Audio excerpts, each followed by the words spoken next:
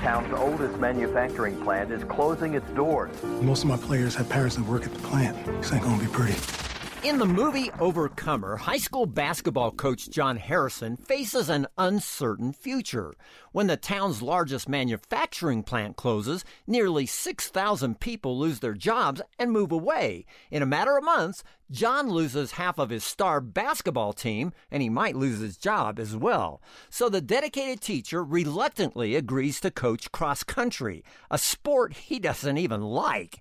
And as it turns out, that cross country team is made up of only one girl, and she's asthmatic. The whole thing feels like a slap in the face.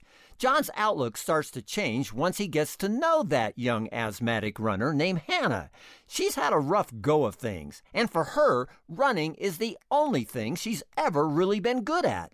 Together, this unlikely pair decides to train for the state championship, and along the way, they both might wind up discovering what's most important.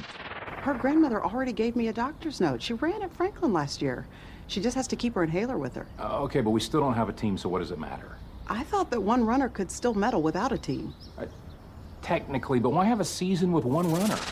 This Kendricks Brothers film encourages viewers to find their identity in God rather than in a job, or really, rather than anything in their lives. There are a few sensual and drug-related issues discussed here, but by and large, it's an uplifting film for the whole family. So, we'll give Overcomer a 4.5 out of 5 for family friendliness. Read the full review at pluggedin.com/radio.